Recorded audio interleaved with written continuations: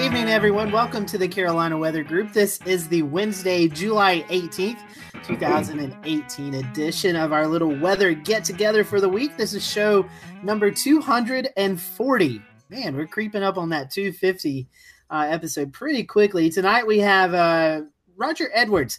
He's one of the lead forecasters out at the Storm Prediction Center in Norman, Oklahoma, and happy to have Roger on with us tonight. We're going to be talking about tropical tornadoes, basically tornadoes that are associated with landfall in tropical systems, either hurricanes or tropical storms. So with us living here in the Southeast, most of us are in that tropic zone where we have to pay attention every summertime, and tornadoes are often associated with landfall in tropical systems. So Roger's going to be going over some information with us tonight, kind of giving us some facts and better how to detect how tornadoes may form from those tropical systems. And first time guest as well for Roger, so we'll let him introduce himself here in just a little bit. Before we do that, though, this is our live broadcast, and we are streaming on numerous locations: Facebook Live, Periscope, our YouTube page. So if you are watching tonight and you have any questions, the best way to get those to us are via Twitter at Carolina WX Group. You can tweet those to us, and we will look over them and give them to our guests as they fit in during the conversation tonight. And if you're listening on the podcast, we'll let Roger share his Twitter information towards the end of the show. And that way, if you have any questions, you can direct them to him personally. So we're again happy to have Roger on and happy to have you guys viewing us tonight. Before we get into tonight's program, let's quickly go around and bring in the panelists. Let's start off in Texas, where Ashley, I guess you guys are baking in the heat this week, huh? Yeah, pretty much. Nothing much to report on precipitation or storms or anything like that. We've got high pressure building in, triple digits as far as you can see in the forecast for the next 5 to 7 days. 0 precipitation forecasted by the Weather Prediction Center. So we're just looking at hot, dry, and a really bad potential for fires to break out around here. So we're monitoring all of that for wildfires. But back to you. That's a good thought, Ashley. I didn't think about the wildfire threat, and especially with it being so hot and those firefighters. So hopefully that front stays calm for you guys. Let's go over to the Charleston, South Carolina area. I'll bring in Jared Smith. He can kind of give us an update of what's going on along the coastal areas, and then we'll bring Shay Gibson in to give us our weekly tropical report. So, Jared, how's things there in the Charleston area? Well, we went from record low precipitable water values to record high precipitable water values. Can I just get something in the middle, please? But alas, so it goes. Contending with some showers and storms tonight. We've been in a bit of an active pattern here. What I'm going to do is I'm going to bring up radar here using AWIPS provided by Allison House. They have started providing AWIPS 2 services to the public, and so if you want to run similar software to what the National Weather Service is running, now you can. So looking at the radar here with the geostationary lightning mapper overlaid, still some pretty good rumblers. I had a really nice little shelf cloud outside my window a little while ago, but this is starting to fall apart a little bit as things calm down. The atmosphere gets worked over, and all begins to calm down as it does this time of year.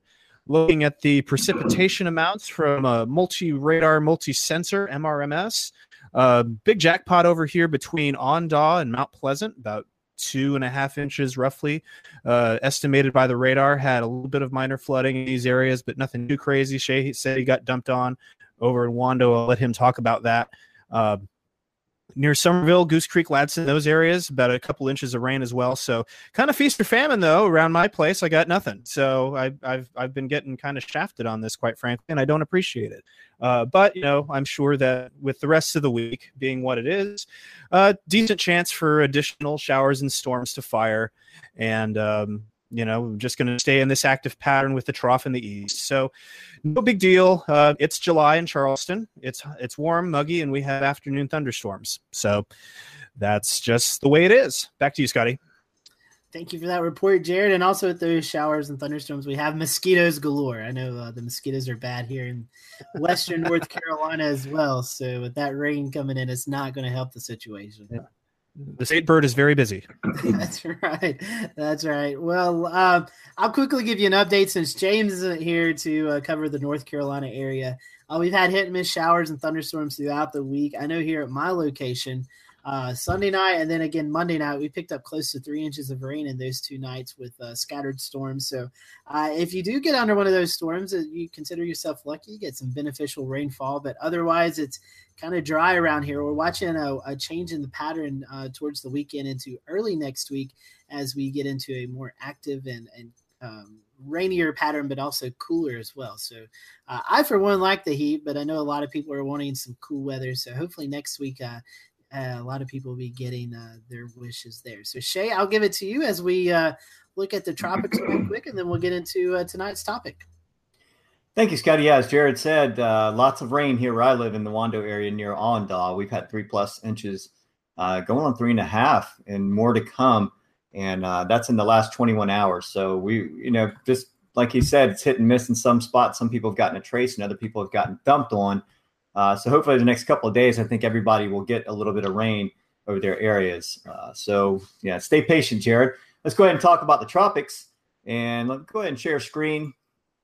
I'm going to give everybody a little bit of vote of confidence here and say that no tropical cyclones are expected in the next 5 days. Things are pretty quiet in the tropics. There's lots of Saharan dust aloft across the tropical Atlantic, off of Africa, all the way across the intertropical convergence zone. Very dry.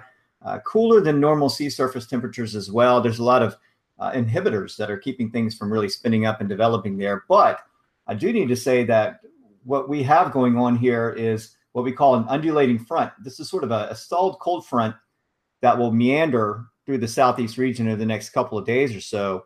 And what we have is we have blocking high pressure to the north over the Great Lakes. We have Atlantic high pressure, more of a Bermuda high, stretched across the Atlantic, keeping this front pinched in between.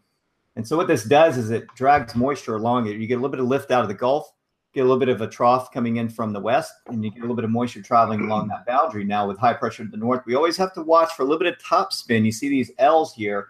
These represent areas of low pressure, and these come and go. So most of these don't ever develop into anything, but as soon as they get over the water, even sometimes before they get over the water, you can get a little bit of spin, and that can actually trigger some sort of area of initiation for the National Hurricane Center to sort of put their eyes on. So we're going to be looking for that.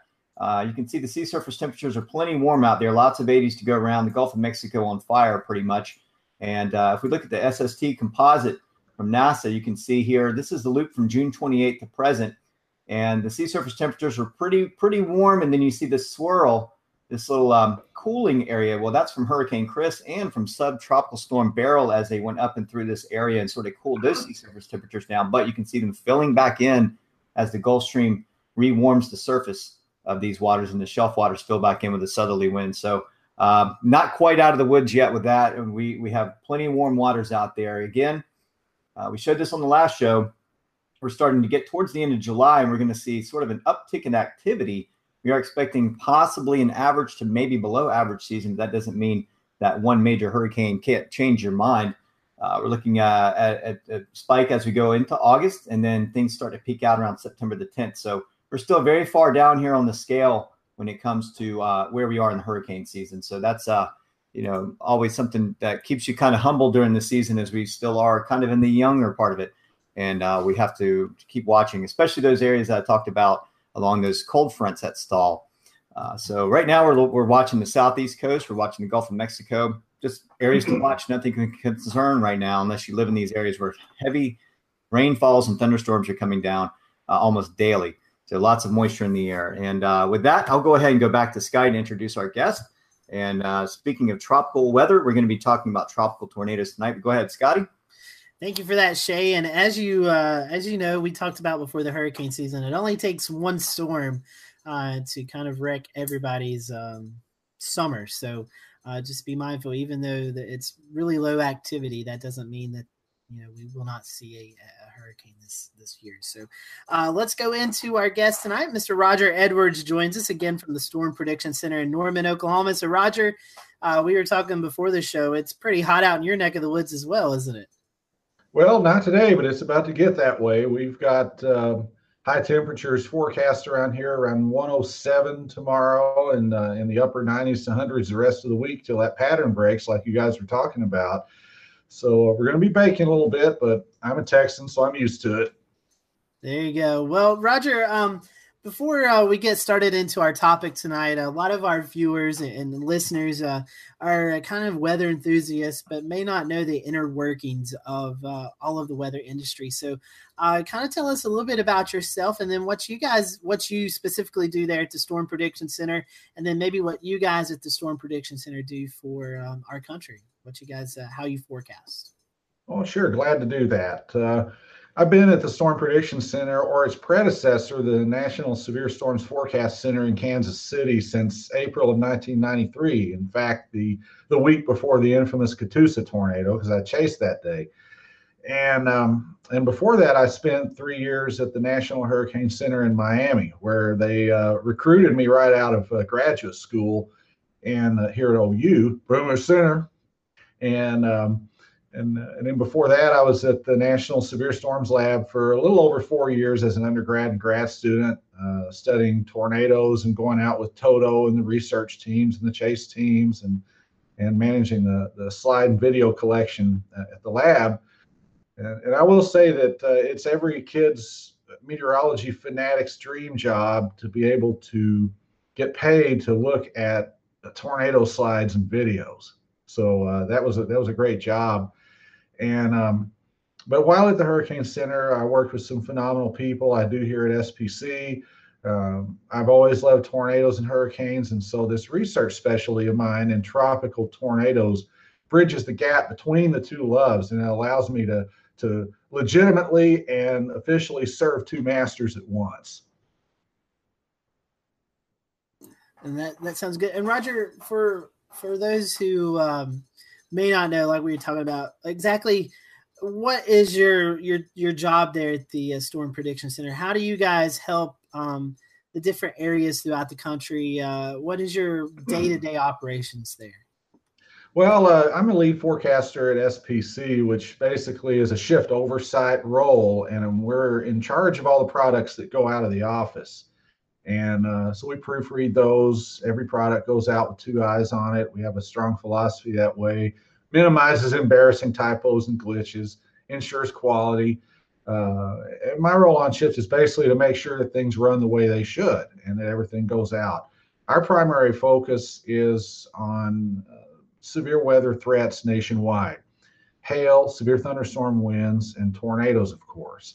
And so we issue severe weather outlooks, which are generalized areas of potential drawn on maps with discussions from day 8 all the way down to day 1, or the current day. So a little more than a week out down to the current day. And then from there, we drill down on what we call the mesoscale, which is basically the size of a small state like South Carolina, or part of a state like Oklahoma or Kansas, where we focus on short fuse threats for severe weather, the next 6 to 9 hours or smaller.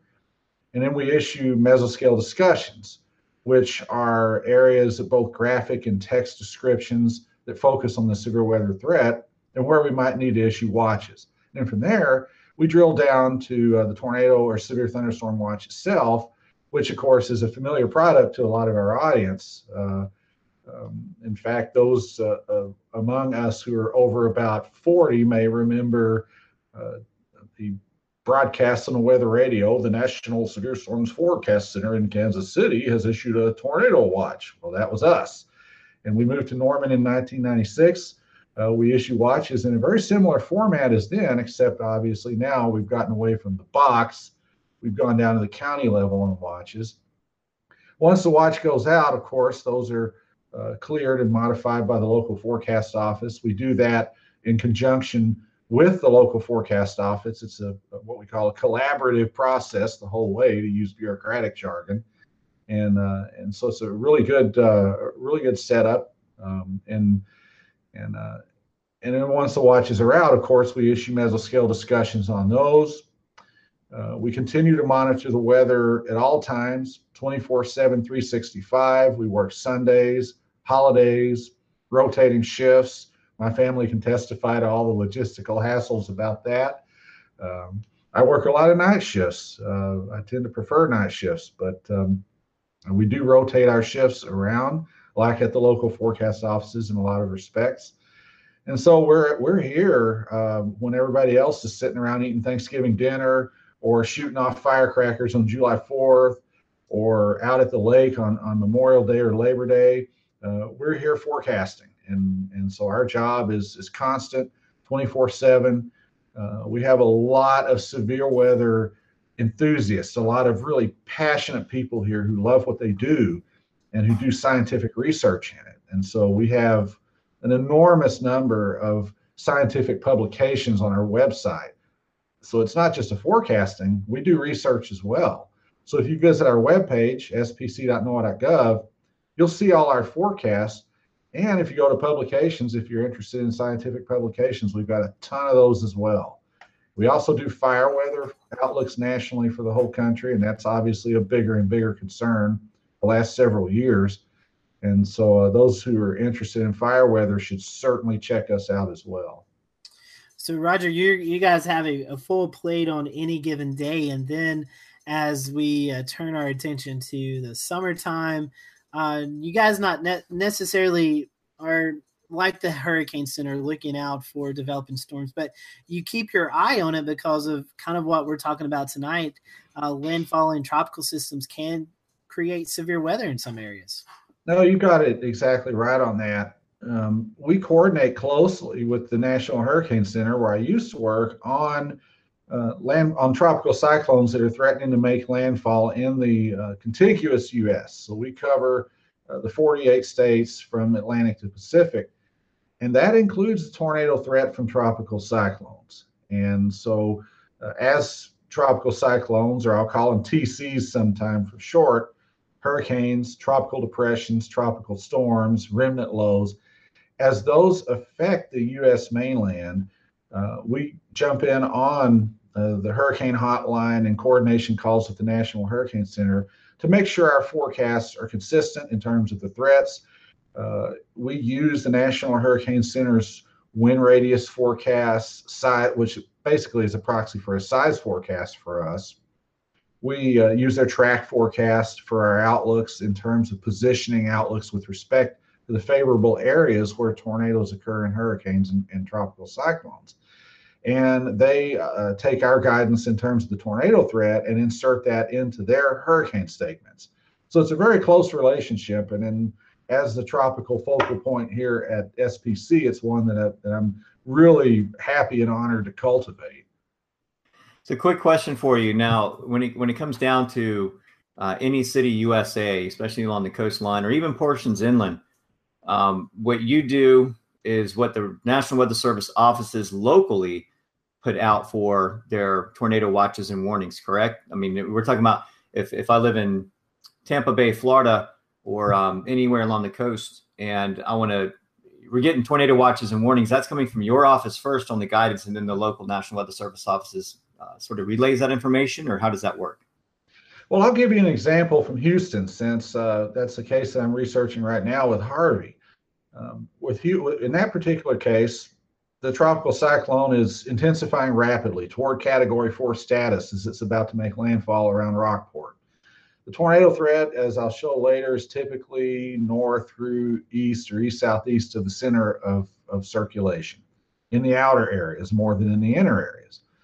And so as this thing is intensifying, as it's moving toward the coast, we're coordinating with the National Hurricane Center, as well as the Houston office and Corpus Christi and other offices in the area like Lake Charles, on where the tornado threat is going to be the most intense. We already have outlooks out that are based on the Hurricane Center's forecast of the size and the track of the storm. And so we have outlooks out for the coast and for some areas inland. And then as it approaches, the threat increases. Hopefully before tornadoes start, before the supercells begin to affect areas inland, we'll issue a tornado watch. And that tornado watch will cover areas, in Harvey's case, from the Texas coastal bend over toward southwest Louisiana, with a specific emphasis on where the threat was greatest and where it turned out to be the biggest around the Houston area. And in fact, Houston itself was in a tornado watch for 60 hours straight, which, as far as we know, is a record for any city or major metropolitan area, because Harvey was so big and slow moving, wouldn't go away. And it was kind of an extreme example in that regard. Most of these things are in and done within a couple of days. Harvey stayed around a long time. And so in that case, we were issuing the tornado watches. Then as the tornado threat drilled down to the local scale, individual supercells formed within the hurricane envelope and started to tighten up. The Houston office and others affected issued tornado warnings, mostly based on radar signatures, sometimes on reports, because radar doesn't always see tropical tornadoes and supercells well. They tend to be smaller. They tend to be weaker. They tend to come and go faster. And so sometimes we still depend on spotter reports and other reports to issue tornado warnings, and they definitely did for that. Harvey lasted 7 days as a tornado-producing storm. That's another record. So that was kind of an extreme example for us. Another extreme example would be Hurricane Ivan, after it moved on shore around Pensacola in 2004.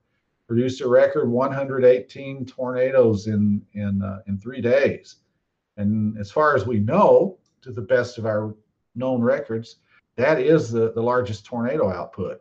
And it went in cycles. It produced tornadoes in the eastern Gulf Coast region the first day, in the southern Appalachians and Carolinas region the second, and then in Virginia, Maryland area, southern Pennsylvania on the third day. And we had actually a pretty rare for a remnant hurricane, a moderate risk out for that third day, because there was so much instability and still plenty of shear left over. So these things can be serious business. Most tropical cyclones don't produce like Harvey, which was produced 52, or like Ivan did in 2004. And I can show some graphs on that later. But we issue the watches, the local forecast office issues the warnings and collects the reports, and then we aggregate that on our homepage and display it after the fact. And Roger, you're talking about, the specific storms, Harvey. I know for a lot of folks who are probably listening or watching tonight from the Carolinas, Hurricane Nate produced several tornadoes in western North Carolina and the upstate of South Carolina. Talk to us about, you were saying a little bit how these are not characteristics of tornadoes we would see in any given spring or fall setup. So what are the differences? What different scenarios do we see that hurricanes or tropical storms produce with tornadoes than what we'd see on an average severe weather day out in the Midwest? The biggest difference is that in a tropical cyclone, you tend not to have influences from really cold conditions aloft. You don't tend to have what we call steep lapse rates or big changes in temperature with height. It's a very moist environment. As you know, with a hurricane or a tropical storm, there's a lot of water there. And so the instability is actually the biggest question, our biggest challenge in forecasting tornadoes and tropical cyclones. Another big difference is that they tend to move, since they occur north through southeast of the storm, they tend to move in a different direction. A lot of mid-latitude tornadoes move from west to east or southwest to northeast. Tropical tornadoes tend to move out of the south or southeast or east, sometimes even northeast. So it's a different direction.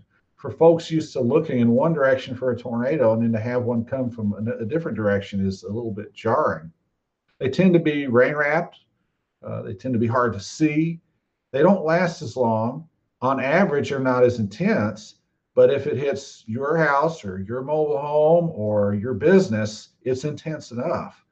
And so they're still a pretty substantial hazard, even though they're not as big or long lasting as the mid-latitude large supercell tornadoes that we tend to get in Oklahoma or Alabama or in the Carolinas during other times of the year. And Roger, is there a specific area of a landfalling system? Is it to the north or the south, or a lot of viewers are wanting to know, is there a specific area they need to pay attention to when tropical systems move in? Oh yeah, you bet. And if you'll let me, if I can do a screen share here, I'll show you some that along with some other aspects of tropical cyclone tornadoes. I don't want to PowerPoint you guys to death because I know how that can go. But what I'll do here is I'll try to display just a few slides on where tropical tornadoes tend to occur. This is not one. This is actually the screen background that I use. It's a tornado I photographed in Oklahoma back in October of 1998 when I was chasing. That's a placeholder. So what I'll do is I'll put on the screen, hopefully you see that map. That's the southern and eastern United States, and that is a map of tropical cyclone-produced tornadoes in 1995 through 2017. And the reason we start this graph or start this map in 1995 is because that was when we had the NEXRAD radars fully installed up and down the Gulf and East Coast. So our climatology of tropical tornadoes starts then. Before that, verification and reporting was a lot more erratic and inconsistent, but the process and the procedures for reporting tornadoes has been pretty constant since 1995 with tropical cyclones. So that's why we start our database then. We've had over 1,400 tropical tornadoes since 1995. That was an active season.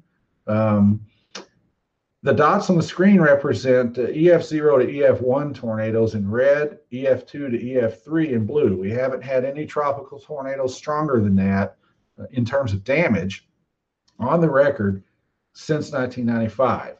There have only been 2 known F4s or EF4s in history. One of them was in Louisiana, I believe it was with Agnes, and the other came on shore at night in Galveston with Hurricane Carla.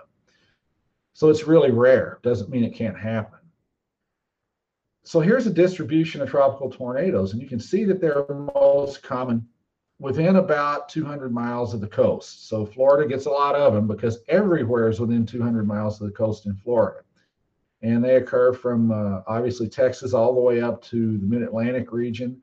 There are outliers with remnant inland systems, 2 or 3 days inland across Illinois, Indiana, Pennsylvania, even Oklahoma.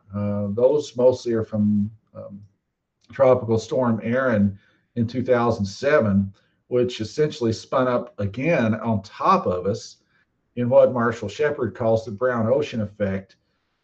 I was part of a paper with John Monteverdi of San Francisco State, wrote a formal paper on that event. A very anomalous event, but nonetheless, it was still a tropical system at that time. It re-intensified inland.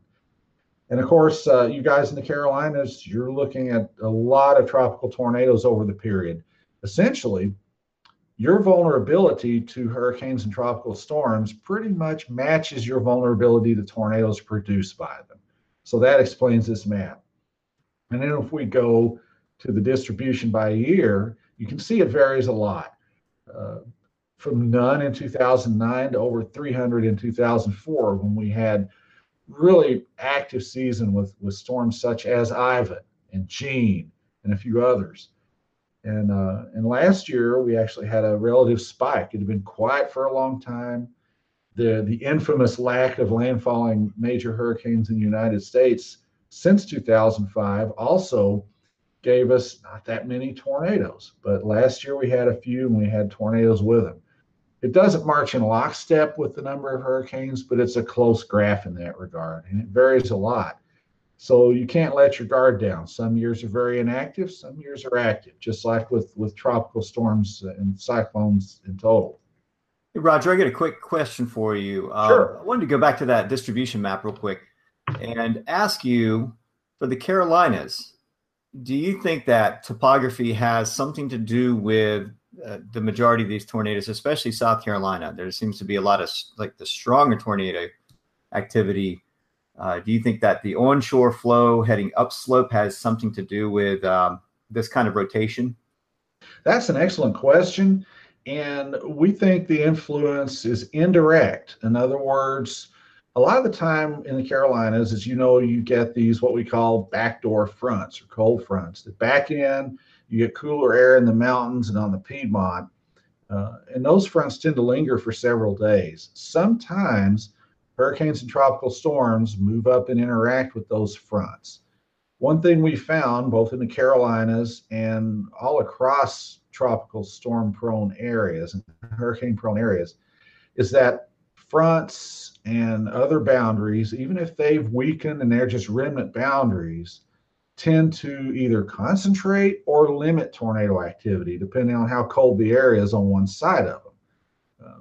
I did an analysis with Al Patrica, who's now the Science and Operations Officer in Pleasant Hill, several years back, on historical events that showed that fronts can actually either concentrate tornadoes or limit where they occur. And one of the infamous examples in the Carolinas, of course, is Fran, where tornadoes occurred east of the front in the tropical air. But as soon as the supercells in the tropical cyclone moved across that front into the cold air, the tornado production stopped just like that because it was too cold and too stable on the west side of that front. And that is indirectly a topographic effect because the topography there influences the position of the front.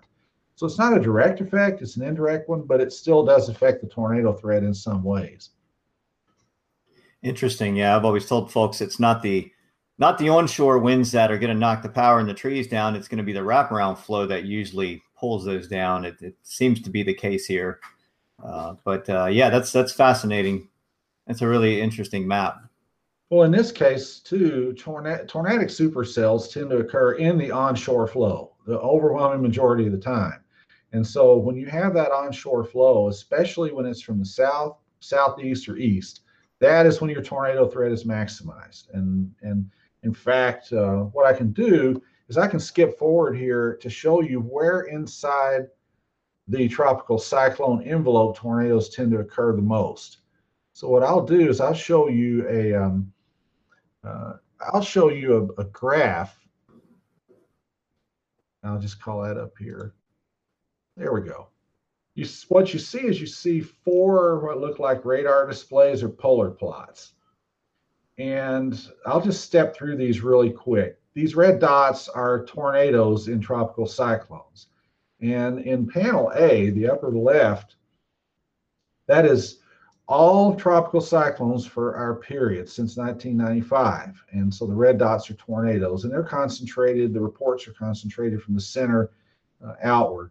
The numbers on the rings are radiuses in kilometers. And so I want to make sure that you understand those are kilometers and not miles. We have to make them in kilometers for research purposes, international presentations, and so forth.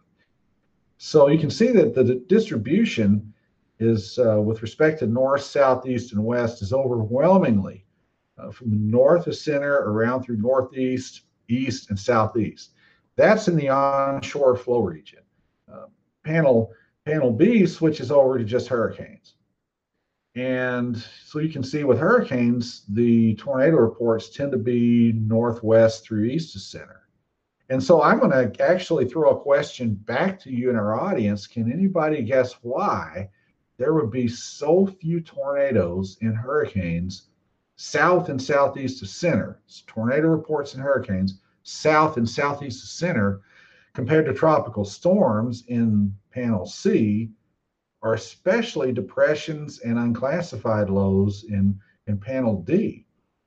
Why is it, do you think, there would be so many more tornadoes in tropical storms and depressions southeast to center compared to hurricanes? Does anybody have a good guess?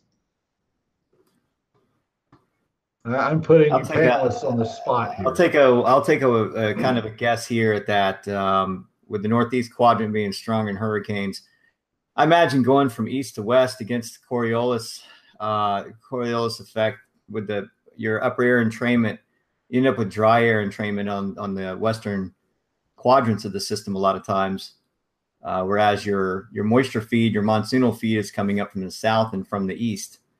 That would be sort of my guess. We have any other guesses? Has anybody from the audience chimed in to offer one? Nope.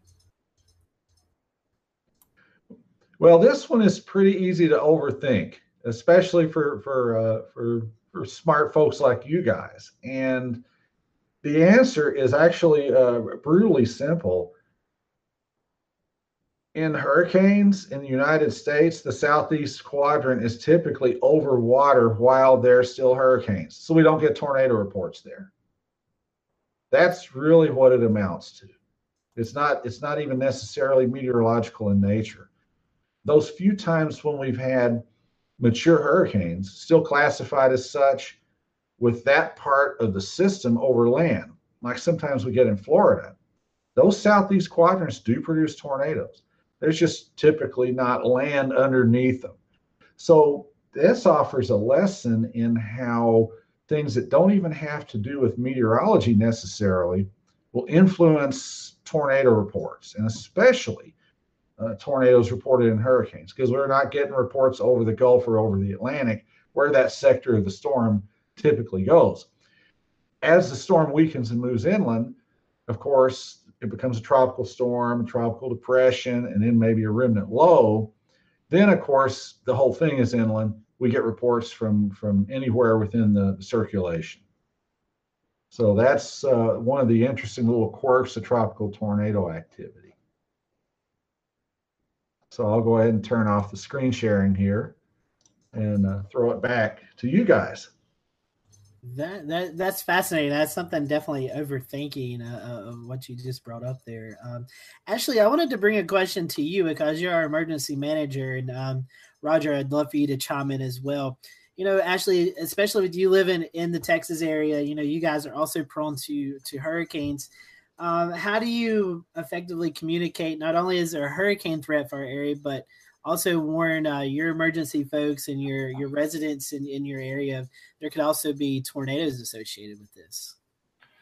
That's a really good question. And luckily, I am farther inland than kind of Houston area and all of that. And I haven't really had the opportunity to have that threat since Harvey and the tornado risk was closer to the coast, farther south. But I know that some people are talking about the issue that we're telling people to shelter for tornadoes, but there's floodwaters. So there is some safety jargon that's going on that's conflicting. So what I want to do with my community is make sure to tell them that there are multiple risks associated with every storm system. And I try to tell people to take the best action to reduce the largest risk possible. And that's a huge challenge. And I'd love to hear what he would have to say or anybody else would have to say with that, because I think that's a question we're all asking after Harvey. Well, I'll be glad to discuss that too. And of course, Ashley, your challenges as an emergency manager are so intense in tropical cyclones, because you have to deal with so much more than just the tornado threat. And like you said, the tornado threat, as much as I like tornado studies, it's secondary a lot of the time. On the coast, it's secondary to storm surge and wind. Inland, it may be, as especially in Harvey's case, secondary to flooding.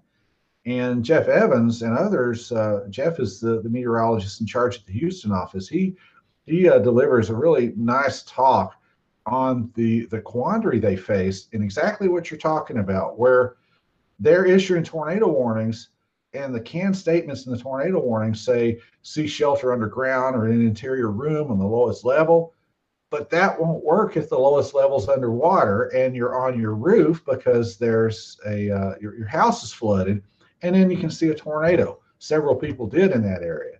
So what Jeff and others are advocating, and rightly so, is that we, as both a weather service and as a preparedness community, need to rethink situations like that. And how do we triage or prioritize safety according to the intensity of the hazard, just like Ashley said. And there's no easy solution, but we're starting to work towards some. Yeah, definitely. And I would say, too, just communicating that threat to people. It wasn't necessarily tropical, but we had a tornado a few months ago that it kind of occurred, not out of nowhere, but a marginal risk, and it wasn't really expected. So we didn't have watches, and it wasn't forecasted or anything. So people just aren't really prepared for these kinds of tornadoes. When you say tornado, they think, the wedge out in Oklahoma. They think, oh, I'm going to have watches far in advance, and I'm going to get warnings on it. But these warnings or these tornadoes pop up really quick, and they don't always have that kind of warning too. So trying to get my community to understand that tornadoes can happen, especially the small ones, without warning sometimes, is hard for them to understand too. Yeah, and that's exactly right. And that touches also on some questions that Shay and Scotty asked earlier about SPC operations, and that our tornado watches are intended to cover aerial tornado threats. And by aerial, I mean over areas, not an isolated rogue event that pops up and it's gone within a very short amount of time. And that's a predictability thing. And so tornadoes, there will always be the threat, no matter how good technology gets, no matter how scientifically educated we all get. Because the atmosphere is chaotic, because things occur on scales we often can't measure, there will always be a threat of a tornado hitting that's not in a watch or not in a warning. And so folks need to be prepared for that possibility with any sudden severe thunderstorm, and be ready to act as soon as a warning is issued, but also stay aware, keep an eye to the sky, and don't live in a bubble with respect to the weather. Definitely. That's what I'm trying to teach my community now. I believe Shay has a question. Yes, one more for me, Roger, and this has to do with the eye. So a lot of times when storms are making landfall, folks think, oh, the inside the eye is calm, and it generally is. It's been conveyed that way for so many years now that a lot of folks probably think that being in the eye is safe for a period of time. I want to show this feature. Let me know when you can see this on screen. And what we're looking at is the eye of Hurricane Isabel. And if I push play on that, you can see that the eye wall has a bunch of swirls around it. These swirls are called mesovortices within the inner eye wall, which shows that this eye probably is not as calm as you may think it is. And another video here this is from NASA Scientific Visualization, showing the eye wall mesovortices. And I just wanted to ask you your opinion. You know, when it comes to these kind of storms, do you think that a greater concentration of stronger tornadoes may come from these along that onshore flow, or do you think that this is a regularly occurring thing with some of the stronger hurricanes? Well, there's a spectrum of what we call vortices in the atmosphere. It ranges from large mid-latitude cyclones and really giant hurricanes like Allen or Carla or Gilbert or Mitch that span 1,000 miles in terms of their influence, all the way down to the little dust devil on the street corner or out in the Arizona desert. And so sometimes it's tough to classify and put these things in boxes and say, this absolutely is a tornado or this absolutely is not. In fact, on my personal website, if you ever want to visit for severe weather photography, it's Skypix, SKYPIX.ws. I have an example of a mesocyclone from a supercell that has intermittent little dust spin-ups in it. What's a tornado? What's not? When does it start? When does it stop?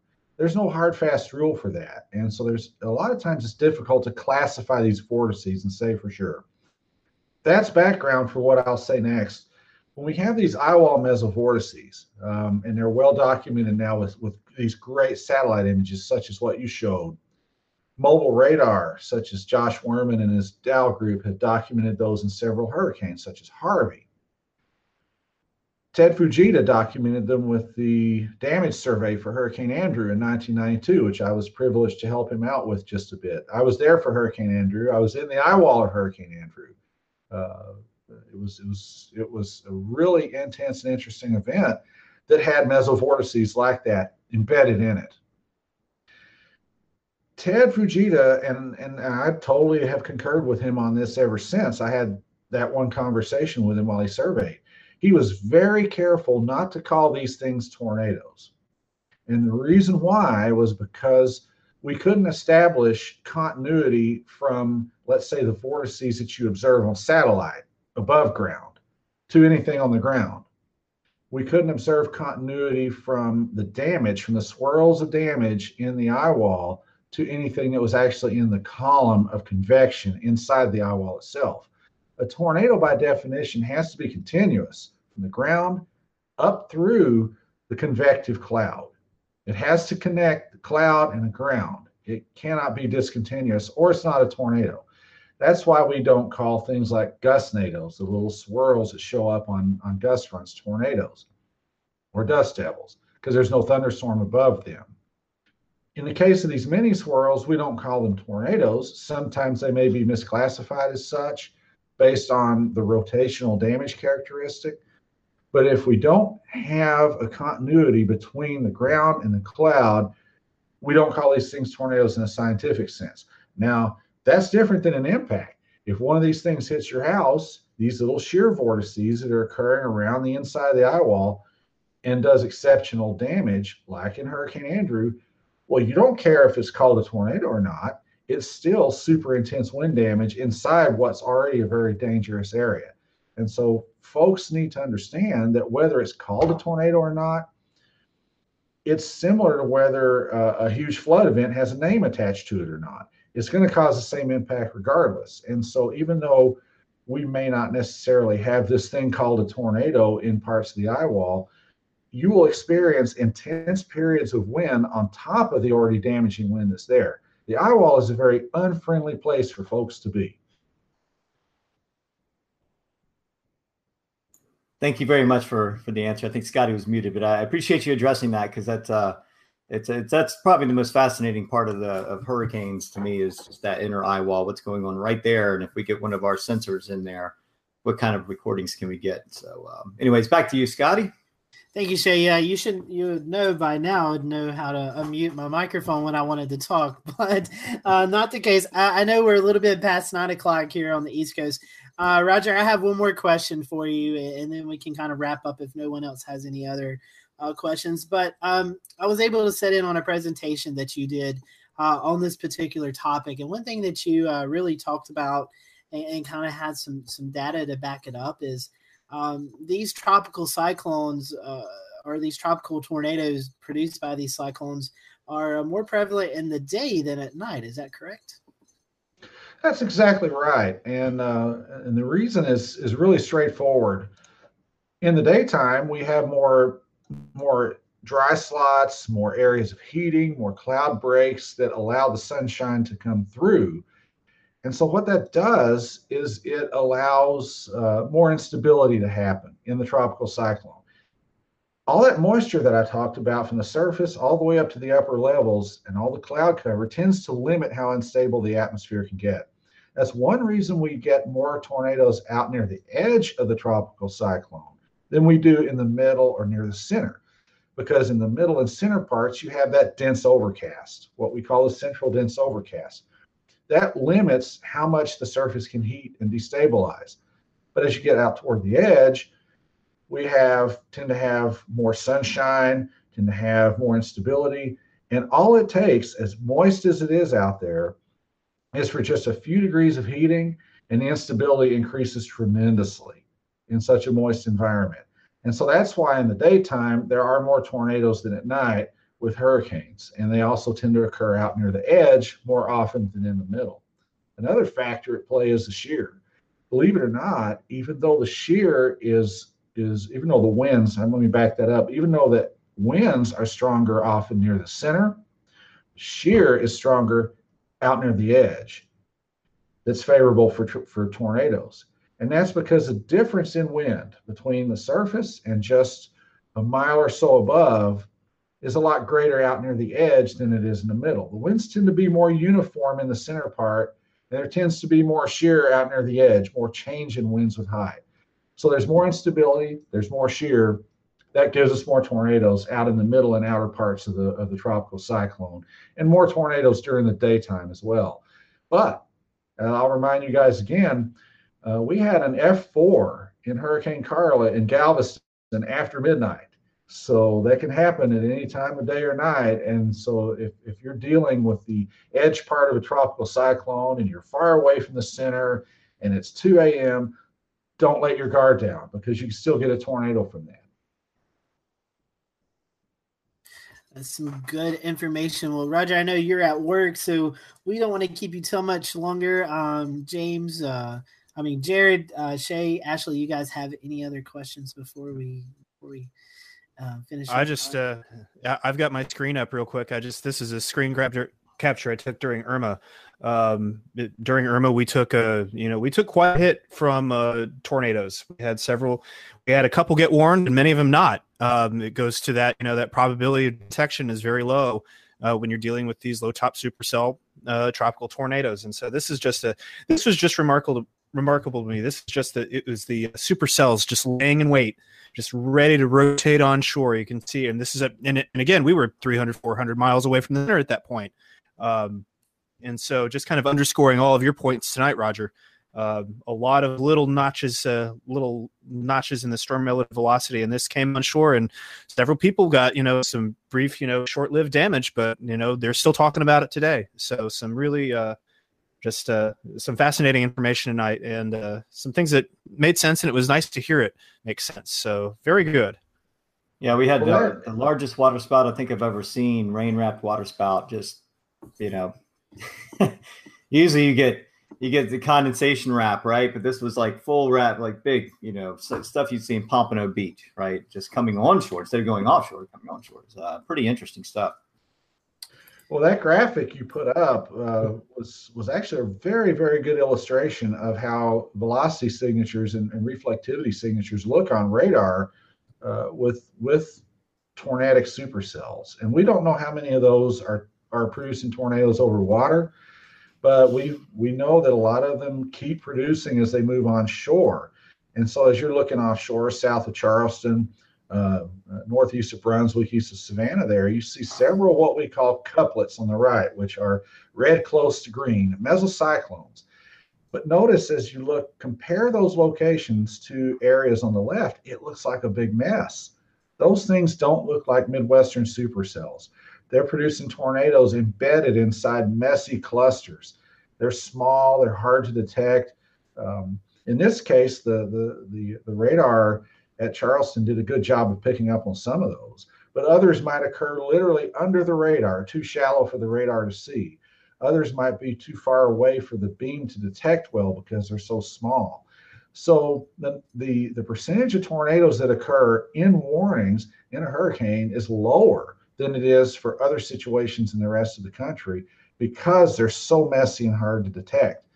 What that does is it emphasizes what Ashley was talking about in terms of the importance of being prepared to be hit, even if you're on the outskirts of these things, being prepared for the possibility of a tornado if there's a thunderstorm headed your way, even if there's not necessarily a warning out. Have a preparedness plan in place and be ready to take shelter on just a few seconds' notice if you start to see and hear the crashing noises, the sudden rush of wind, the signs that a tornado may be hitting. These things are very difficult to successfully warn on. And I'm actually very impressed and amazed that we do catch as many as we do as an agency. But they are very, very short-lived. They come and go. They're very sudden. And that presents a different threat in and of itself. In fact, if you can let me do one more screen share. You've got it. Just one more. What I'll do here is share one slide from dual polarization radar. This was actually with an event there in the Carolinas, northwest of Swan Quarter in North Carolina, with a couple of years back. This is more than a couple of years, August 2011. And so in the upper left, you see the radar reflectivity, what we usually see on TV. It just looks like a hopeless mess. Good luck issuing a warning on that, especially for a small, quick-hitting event like a tornado. If you look on the upper right, that's the velocity presentation. Well, that'll definitely get your attention. The radar's to the southwest, and so you're seeing some strong inbounds or blues next to some weaker colors or red. So that gets your attention, but it may not necessarily trigger a warning by itself. On the lower left is a seldom used but important meteorological product called spectrum width. Well, that gets your attention because that's a measure of turbulence or how much change there is, so to speak, inside the radar beam. Well, tornadoes will definitely do that, as will supercells. On the lower right, the newer dual polarization technology is what we call correlation coefficient or cross correlation coefficient. That actually is a measure of the difference between the returns from the horizontal beam and the vertical beam that the radar is sending out. Tornado debris tends to create a really loud signature of correlation coefficient because the correlation is low between horizontal and vertical. There's a big difference between small raindrops, dense rain like we get in these tropical systems, or even big raindrops, but it tends to be very uniform. All those red colors around the signature. But debris, whether it's grass, plant material, as probably was true here, or even pieces of houses or other things, when it's lofted, it shows up very, very well in a tropical cyclone. Even better than it does in mid-latitudes, because in mid-latitudes supercells, we have a lot of noise from other things such as hail and dust. Well, that's not the case in tropical cyclones. We pick up these tornadoes very, very well. Not always. Sometimes they're too distant or small. But a lot of the time, they show up this well. And while these things don't show up until the tornado is already in progress, at least it tells us, there's something out there. We can still alert communities downstream from this. That this supercell is tornadic and it can be producing something. And this is really a great testament to the dual polarization upgrade that we've had to our radars and the capability that we have. A very useful tool and one that we didn't have just a few years ago. There's a cross section through that, and essentially what this is a vertical slice, panel A, through that same embedded cluster, nasty looking supercell. And you can see how it's tilted with height. A is to the west, the right side of the panel is to the east. And so you can actually infer what looks like a plume or a vertical tilt to the debris that's being produced by that tornado, even as blocky as the data is. Well, that was real. That was palms or grass, marsh grass, plant material, pieces of trees, pine needles getting lofted into the air and returning a much different and louder profile than what we see with just ordinary tropical rain. And so I'll close with that promising thing in terms of being able to not only warn, but also verify that these tornadoes are happening, especially in remote areas like those marshes around Albemarle Sound and other places. It's amazing what technology can do to this day, and what is in the future is just amazing as well. So, Roger, a great presentation tonight. Thank you so much for coming on. Some great information. If our followers and viewers and listeners would like to follow your severe weather pictures, I know you were talking about, and maybe interact with you on social media, how can they do that? Well, the best way is I have a Twitter account. It's at SkyPix Weather, which is pretty long, but it's SKYPIX Weather. And so that's my Twitter handle, and you can find me there. And I post a lot of links to science and weather, and of course I'm a sports fan, Boomer Sooner, and so I post a lot of links about that stuff as well. So it's just a personal Twitter account, but obviously being a weather fanatic, I post a lot of stuff there, links to SkyPix photography and links to hazardous weather posts of all kinds, as well as just science in general. So if you're interested in that kind of thing, you're certainly welcome to follow me there. And you can email me if you have more questions that you didn't get to ask tonight. My work email is probably best, roger.edwards@noaa.gov, and you can ask me questions about tropical tornadoes, SPC, anything severe weather related.